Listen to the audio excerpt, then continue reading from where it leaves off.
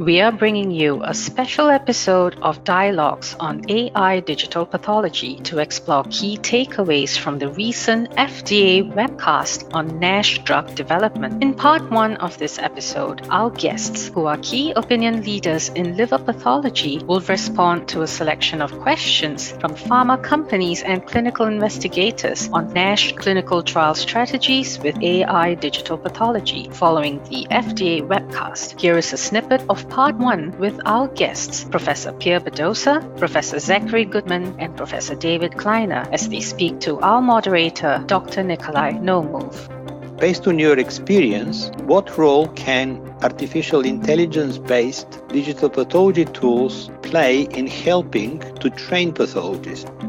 Using AI to help train pathologists, which I think is an interesting concept.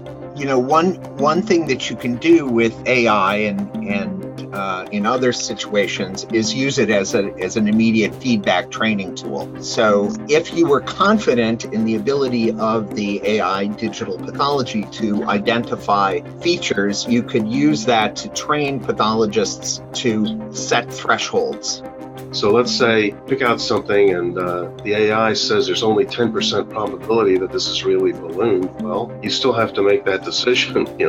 Somebody has to say, yes, it is, or no, it's not, or go looking for better examples. So I suppose in a practical sense, I'm not sure about for training, but for other things, for fibrosis, I think, there might be some merit in using, could be AI or it could just be the more standard algorithm to quantify how much fibrous tissue is there. And another suggestion that was shared was to use at least 2 pathologists to read each slide. And if discordant, then a third pathologist can serve as the adjudicator. How do you see this being set up?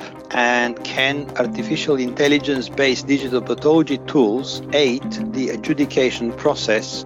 You have 2 observers, and there's a difference in a borderline case. They they can discuss it and look at them once again together, particularly with that they've had time to forget what they said the first time, and then just talk about it, and they'll come to a consensus almost invariably. I've only rarely needed a third pathologist as an adjudicator. Fully agree with the option that Zach suggests, is that having 2 pathologists and they have to be forced to get a consensus, and usually it works.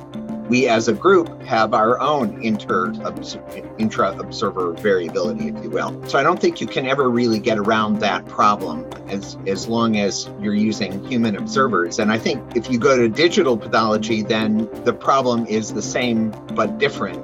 You get really good precision and good reproducibility, but you need to be sure that you're accurately looking at the right thing. And finally, I would say that 1 pathologist is better than 2 pathologists, and 2 pathologists is better than 3. So less pathologists you have, less problem you have. And if you have a single pathologist, which has a low intra-observer variability, which means he reads the same way the first baseline biopsy and the last end of treatment biopsy, then since he is blinded to the trial, I think there is no problem. Thank you for listening, and see you in part 2 of this podcast.